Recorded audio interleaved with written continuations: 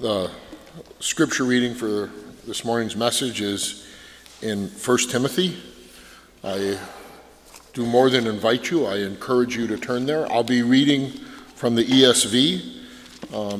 If you do not have a Bible, you should be able to find one in a chair rack near you. You will find 1 Timothy chapter 1 on page, I can't read my own handwriting, 991.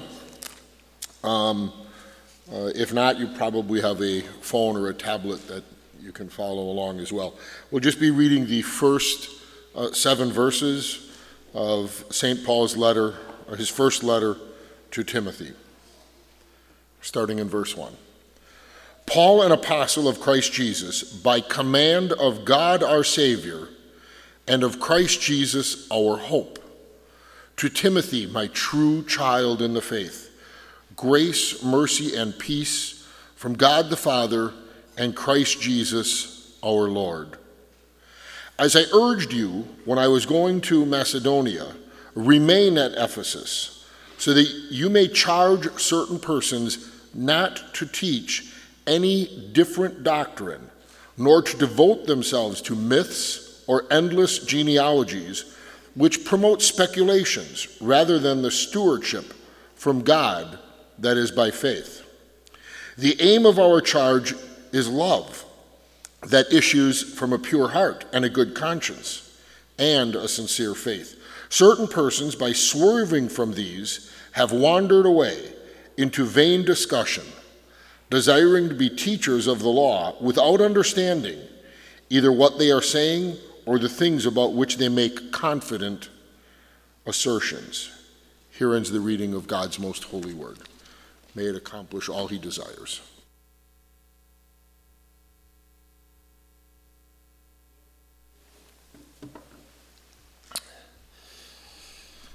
All right.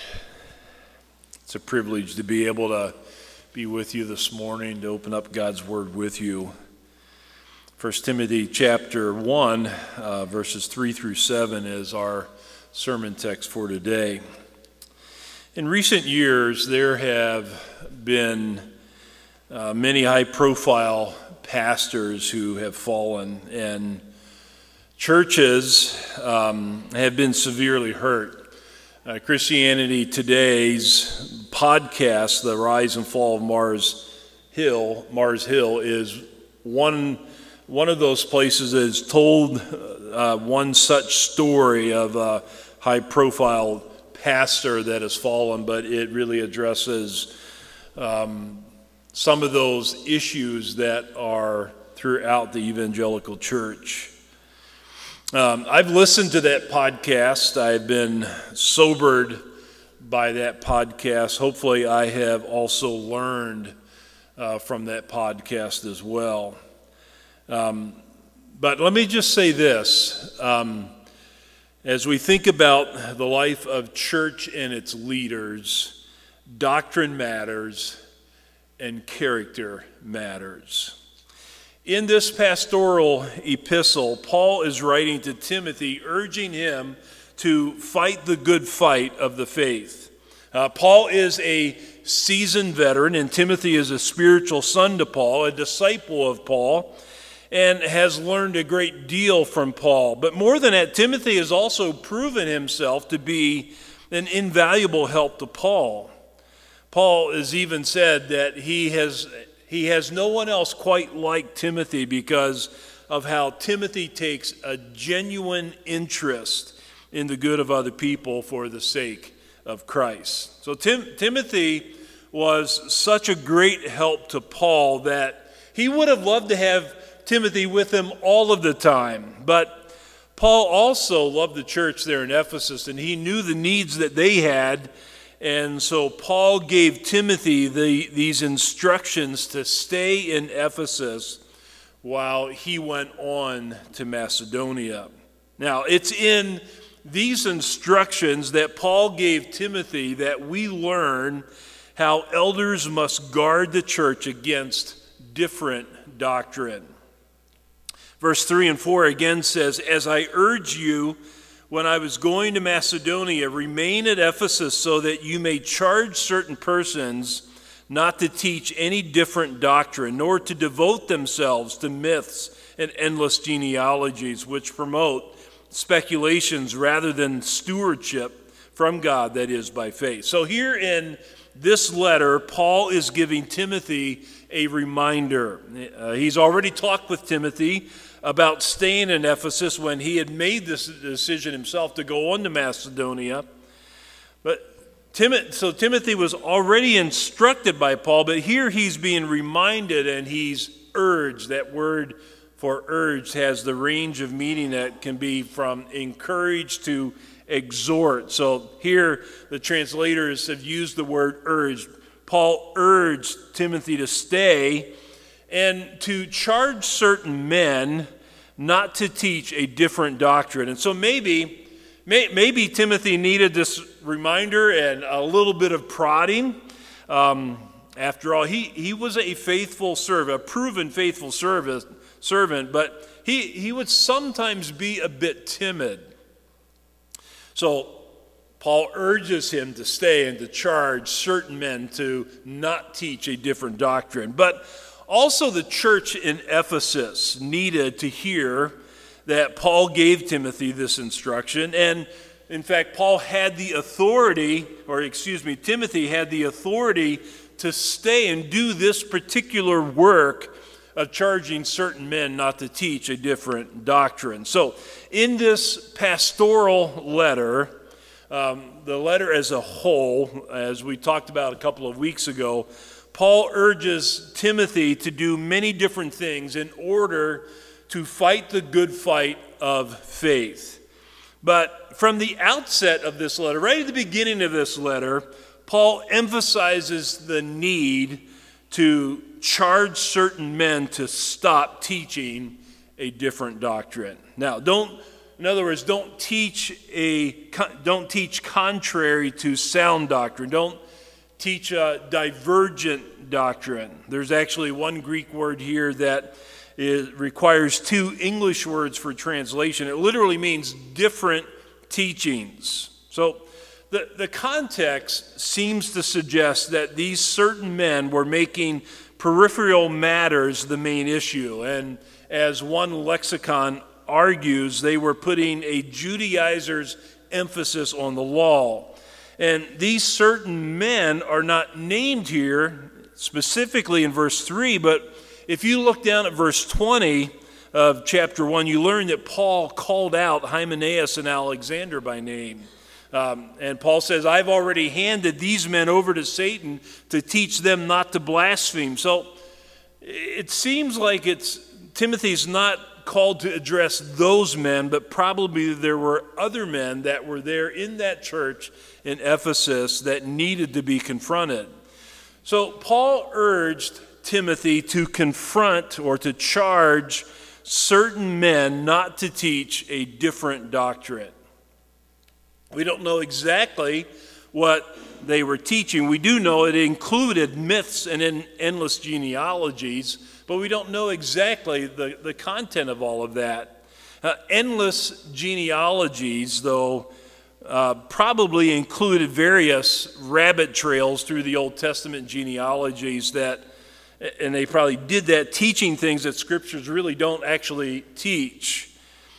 A myth, on the other hand, by definition, is a widely held but false belief. So a myth is something that often gains a lot of traction with its hearers. It sounds good, and it's believed by a lot of people, but it's false. That's the idea behind a myth. These certain men who were teaching myths, a widely held but false belief. As an example, today it's widely taught and believed that you must learn to love yourself before you can love other people. There are a lot of people that believe that. It sounds good, but it's not true. When Jesus commanded us to love others as we love ourselves, he was actually identifying the fact that we naturally pay plenty of attention to self already. And what we really need to learn to do is to pay attention to others as much as we tend to do to our own selves. Another example of a myth today might be this notion that God helps those that help themselves. So that little quote might do a lot to inspire certain people to take initiative to try harder, but it really butchers the biblical teaching of grace. Romans 5:8 more accurately teaches that while we were still sinners, Christ died for us. We're saved by grace. It's something that God gives. It's unmerited. It was unsought by us, but it's what God chose to give. So again, we don't know with certainty the content of what these men were teaching in the church there in Ephesus, other than they were just teaching myths and endless genealogies. But what we do know for certain is this, that what they were teaching caused people to get wild and fancy with their own speculations. If you speculate, by definition, you're formulating a theory about something without evidence. If you speculate about something, you are inserting your own thoughts and your own ideas into your teaching. So the Bible becomes a springboard to say what you want to say. You read a verse and then you will talk for an hour about your own thoughts rather than actually teaching what the verse says. There are plenty of very gifted communicators today that teach a lot of things that really sound good, but the question is, do they line up with the teaching of the Bible? That's the question that we have to wrestle with. Timothy was given this task of commanding these men, certain men, to stop teaching things that don't line up with what Jesus taught and what was then handed down by the apostles. Today, our task as preachers and teachers is to say what the Bible says.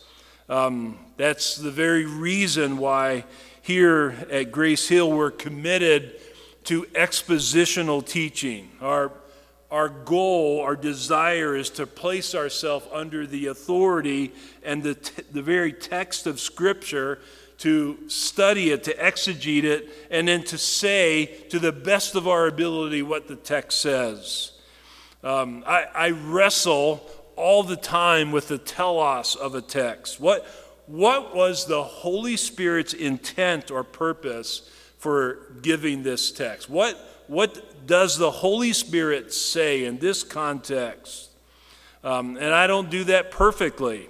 I work hard at it, but the other elders also work hard at handling Scripture in right ways. And we depend upon each other to hold one another accountable, to be able to handle Scripture in right ways, to say what Scripture says.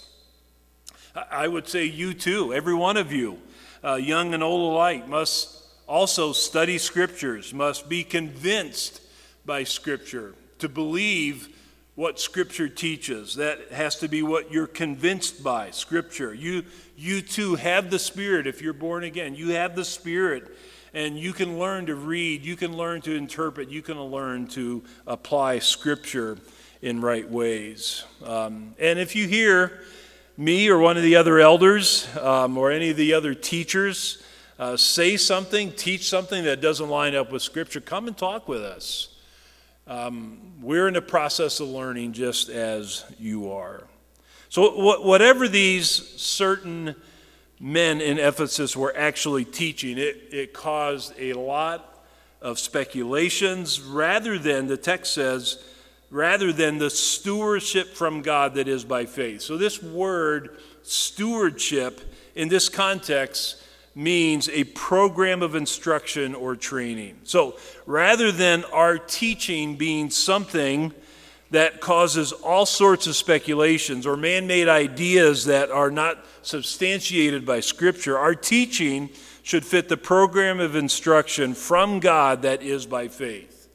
Now, if you drop down to verse 8 through 11, Paul mentions a list of sins that the law exposes. And At the end of verse 10 and going into verse 11, Paul adds this. He says, "And whatever else is contrary to sound doctrine in accordance with the gospel of the glory of the blessed God with which I have been entrusted." So this gospel tells the story of what God has done through Jesus in his death, burial, and resurrection to redeem a people for his glory. And it is this gospel that reveals the glory of our blessed God and the work that he has done to save sinners. This gospel calls us to abandon any trust in ourselves and to trust solely in Jesus for our salvation. This is the life of faith to which we have been called. And this is why the gospel humbles us and exalts the God of glory. It crushes our pride, and it causes us to lift high the name of Jesus. This is the life of faith. This is what we've been called to. This is what we fight for. Not speculations, not man-made ideas, but a life lived by faith in the gospel revealed through the person of Jesus. So Timothy was a faithful servant of the church for the sake of Christ. But he often seemed to struggle with being a bit timid, and this is why Paul reminded Timothy in his letter, 2 Timothy chapter 1, verse 7, that God gave us a spirit not of fear, but of power, of love, and of self-control. So confronting teachers or leaders who were being influential took courage for Timothy, for anyone. And it's not surprising that Paul talked with Timothy about staying in Ephesus to charge these men to stop teaching different doctrine. And it's not surprising that Paul later writes this letter of 1 Timothy to exhort him to do this very work. Paul was patient. Paul was persistent, though, too. That's the process of progressive sanctification. Timothy was learning to be bold and courageous when he needed to be bold and courageous, and Paul was helping him in that process. Now, when we come to verse 5, Paul gives Timothy good reason to command these certain men to stop teaching a different doctrine. Basically, Paul teaches Timothy, it's for their good, it's for the good of the church, and ultimately it's for the glory of God. That's why elders guarding the church against different doctrine must be motivated by a love for God and for people. Verse 5 again says, "The aim of our charge is love that issues from a pure heart and a good conscience and a sincere faith." I think we find here in this little short verse some vital truth for the church today. Paul was helping Timothy. Paul was helping Timothy understand the proper way to go about confronting these certain teachers. But it also reveals the kind of man an elder must be if he's going to lead the church in right ways. Paul is telling Timothy, confront these men who are in the wrong, but here is what should actually fuel your courage to do the right thing. And the first is this: the aim of this charge is love. So the aim or the goal, the motive behind courageously confronting these teachers who were teaching a different doctrine is love. It's love for people that you are confronting. It's a love for the people who are being negatively influenced by these false teachers. And it's a love for God. You want to do what is very best for all involved. And when I say doing what's very best, I say what's very best from God's perspective. It's not good for anyone to continue being influenced by false doctrine. God's not glorified. People in the church are not built up and edified in the faith. And teachers like this continue to rack up guilt before God. And so the most loving thing to do is to confront those teaching a doctrine that does not line up with Scripture. It's not mean, it's not harsh for an elder to tell someone to no longer teach myths, a widely held but false belief. It's not mean, it's not harsh to stop someone whose teachings lead people down the path of just all kinds of speculations. Being passionate about teaching the truth is a loving thing to do. And we're told here that it comes from a pure heart. A pure heart speaks of a person's motive that is squarely fixed on doing all that you do for the good of the church and for the glory of God. There is no room for a teacher to be building his own little kingdom. Selfish ambition gets people into all sorts of trouble. Being motivated by jealousy or gaining your own recognition or your own reputation or pride will always taint and distort the character and ministry of a teacher. Doctrine matters. It matters a great deal, but so does character. The condition of a teacher's heart is so important. In a couple of weeks, we'll look at chapter 3 of this letter, and we'll learn there about the qualifications of an elder. And if you look at that list, if you think about that list in chapter 3, that list consists of nearly all character traits. Character is it's mostly character is what qualifies an elder for ministry. The only ability that's really mentioned there is this being apt to teach, ability to teach. But folks, again and again, churches are hurt and damaged by someone with stellar gifts but horrible character. Gifts are flashy. People get all excited when someone is a great orator or who is a mover and shaker, but character is what matters to God. And that is why Paul tells Timothy in chapter 4, verse 16, keep a close watch on yourself and on the teaching. Persist in this, for by so doing you will save both yourself and your hearers. So what is good for an elder is actually good for all people. And so I would say to you this morning, as Paul says to Timothy, pay attention to your own heart. Pay attention to what motivates you. Why do you do the things that you do? What are your desires? I would also ask, are you in the habit of putting to death sinful desires in your life? Temptations will come.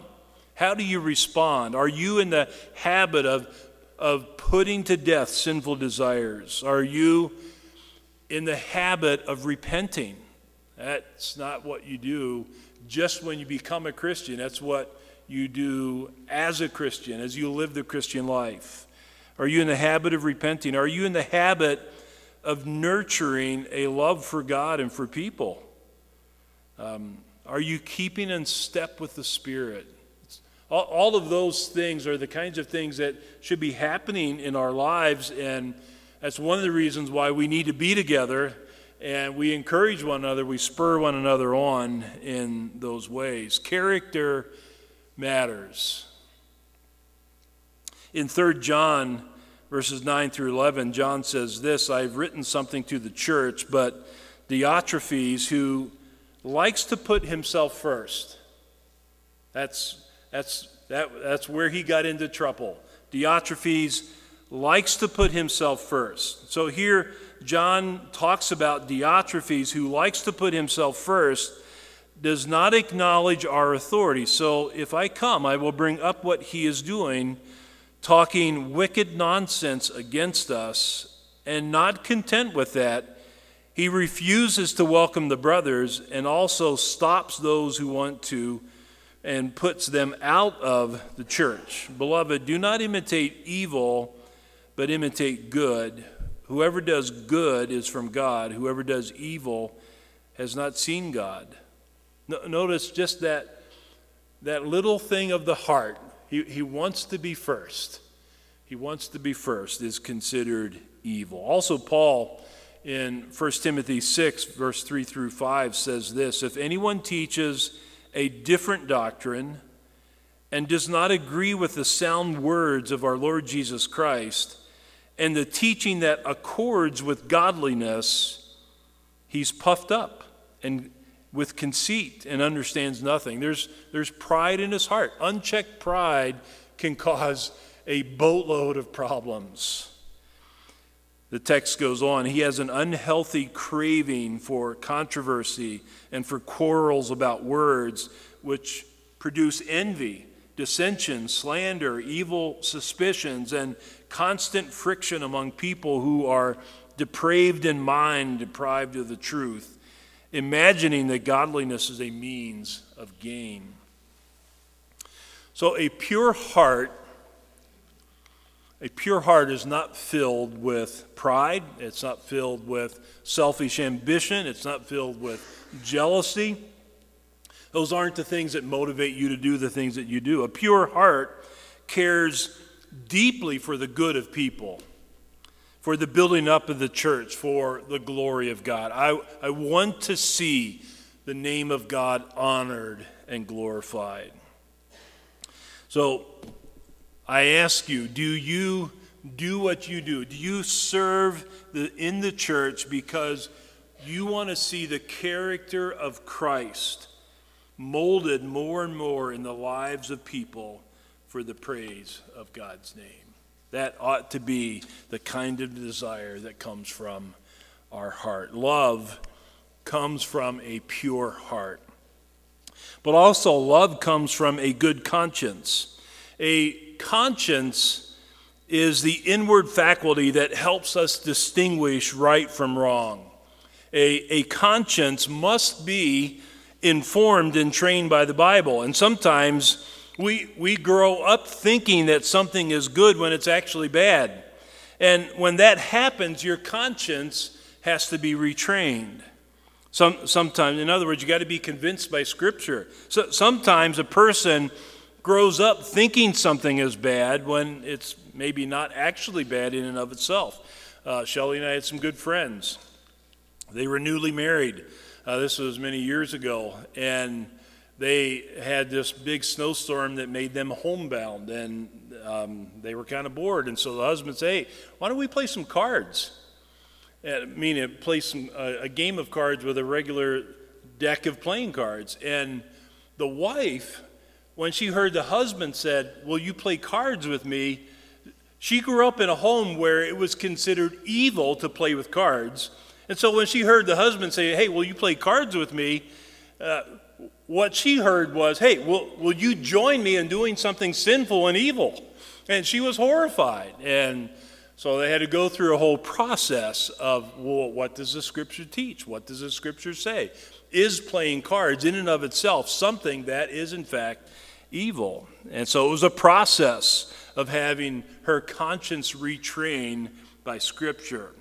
But if she thought it was wrong, if she really thought playing cards was wrong, if she thought it was sinful and did it anyway, then it really was sinful for her. That's what Romans 14:23 teaches.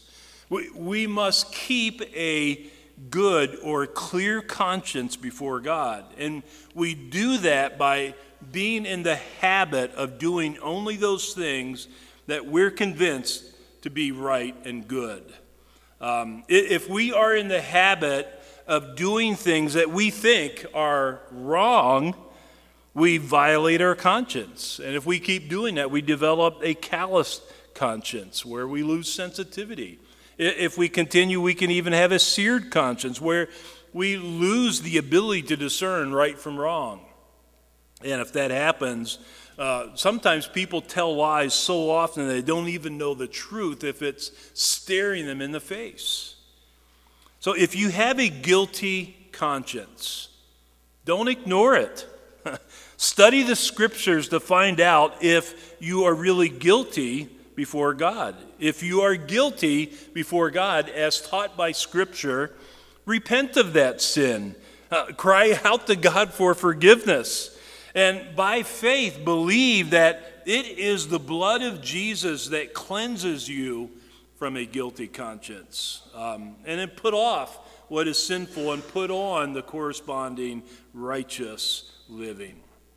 And then as Hebrews 10:22 says, let us draw near with a true heart in full assurance of faith, with our hearts sprinkled clean from an evil conscience and our bodies washed with pure water. So a guilty conscience is our friend when it leads us to Christ, because it's only in Christ that we will find what is needed to cleanse that guilty conscience. But part of following Christ is maintaining a good conscience. It's vital in the life of an elder, and in fact, all people. The writer of Hebrews says this in chapter 13, verse 18. Pray for us for we are sure that we have a clear conscience, desiring to act honorably in all things. But he says, pray for us that we will continue to live out our faith with a clear conscience, to not be in the habit of doing those things that we're convinced are wrong.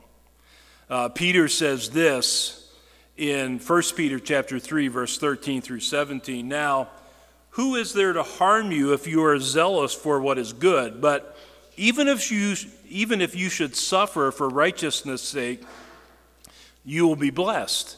Have no fear of them, nor be troubled, but in your hearts honor Christ the Lord as holy, always being prepared to make a defense to anyone who asks you for a reason for the hope that is in you, yet do it with gentleness and respect, having a good conscience, so that when you are slandered, those who revile your good behavior in Christ may be put to shame. For it is better to suffer for doing good, if that should be God's will, than for doing evil. So, are you maintaining a good conscience, a clear conscience? Verse 5 also says love comes from a sincere faith. If you have a sincere faith, you have a genuine faith. That means you're not a hypocrite. You're not in the habit of saying one thing and doing another. The gap between what you profess to be true and how you actually live is closing more and more as you are progressively sanctified. And if you're growing, that means you are an individual that is quick to confess your own sin. You're not too proud to say, I was wrong. I was wrong. Will you forgive me? Those are important words. You shouldn't be surprised if someone confronts you in your sin. You shouldn't be surprised if you discover sin in someone else. We are all in the process of putting off sin and putting on righteous patterns of living. More and more we find that our great hope is in the person and the work of Jesus. He is our life. A genuine and real faith is filled with a love for Christ, not a love for self. The gospel of Jesus Christ is our hope and our life.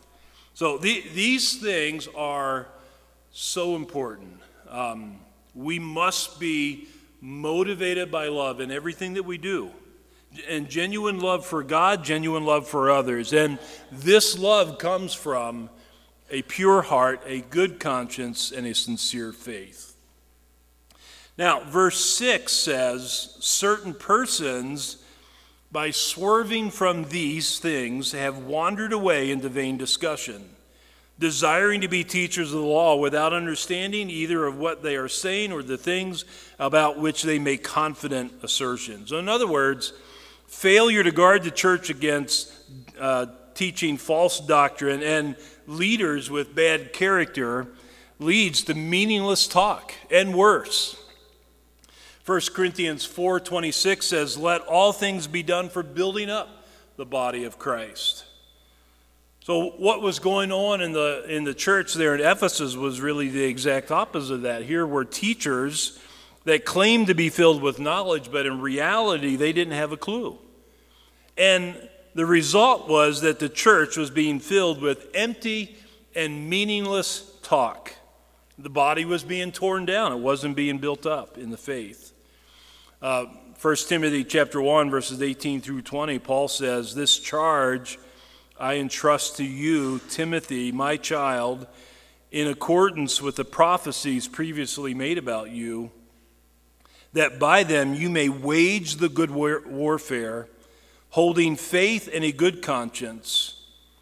By rejecting these, some have made shipwreck of their faith, among whom are Hymenaeus and Alexander, whom I have handed over to Satan, that they may learn not to blaspheme." So there are serious consequences for the person who's not motivated by love, maybe doing lots of great things, but not motivated for the good of people and for the glory of God. And people who don't have a pure heart, who don't have a genuine, sincere faith, and who don't have a good conscience. Their conscience is not clear. Now, in light of all of this, in closing, let me say just a couple of things. First, I would say please pray for your elders. Pray for Tony and Andrew and Tim and myself. We desperately need your prayers that we would be people who, first of all, would love the Scriptures, study the Scriptures, teach the Scripture, teach sound doctrine, and that we would have character. Character would be growing in us that accords with the glorious gospel of Jesus Christ. That we would be people who would in fact have a pure heart, a sincere faith, and a good conscience. So pray for us. There are plenty of horror stories of pastors who have fallen, elders who have fallen. We're not above that. Pray for us that we would do what Paul told Timothy. Pay attention to your own heart, your own life. Pay attention to your teaching, for in doing this you will save not only yourselves, but your hearers. But secondly, let's also pray for one another, because what's good for the elders is actually good for every member of the body. And so let's pray for one another that we would love sound doctrine. Doctrine matters. John 17:17 says, "Sanctify them in the truth. Your word is truth." So we need to be a people, every one of us, whether we're young or old, we need to be a people who are growing in the grace and knowledge of Jesus. We're hungry to learn. We're teachable. I want to listen. I want to hear. I want to read. I want to study the Word. I want to understand truth as God reveals it through His Word. But secondly, character matters for all of us. Doctrine matters for all of us. Character matters for all of us. It's not just what you do, but it's why you do it. Do you do what you do because of love, genuine love for people, for God? Does that genuine love come from a pure heart where you care more about seeing the name of Christ honored than anything else? Does it come from a genuine faith, a real faith, not a hypocritical faith that claims one thing but lives something completely different? Is there a genuineness about your faith where it has to include being quick to confess sin and to repent and to cry out to God for mercy and forgiveness and for power to change? Does it include a good conscience where you're not so busy that you're not even paying attention to what's going on in your own heart? Do you know what's going on in your own heart? Are you listening and paying attention to the desires of your heart? And when your conscience says something is wrong, do you do it anyway, even though you know it's wrong? Or do you listen to your conscience, and if you're convinced that something is wrong, you study the Scriptures and you let Scripture convince you that it's wrong, and then you change, you repent, so that you can practice, you can do the things that you do because you want to have a clear conscience before God. That's what we need if we're going if we're going to grow, if we're going to honor the Lord, if we're going to be faithful to live out the life that he has called us to. So pray for us as elders, and let's pray for one another in that way. Let's do that now. Father, thank you for your word. Thank you for teaching us. And I do pray that you would give us ears to hear. Help us to be a people that places a great value on sound doctrine. Give us a hunger for the truth. Give us a hunger for your word. Give us the ability to be students of your word, to study it, to interpret it, to apply it in right ways in our lives. Father, I also pray that we would be a people that understand the importance of character, and that we would be a people who don't ignore your Spirit's work in our life, that we would be responsive to you, and we would in fact be a people who keep in step with your Spirit. Give us humility. Give us hope that comes from the gospel. Give us a love for you, a love for people above all else, we pray. In Jesus' name, amen.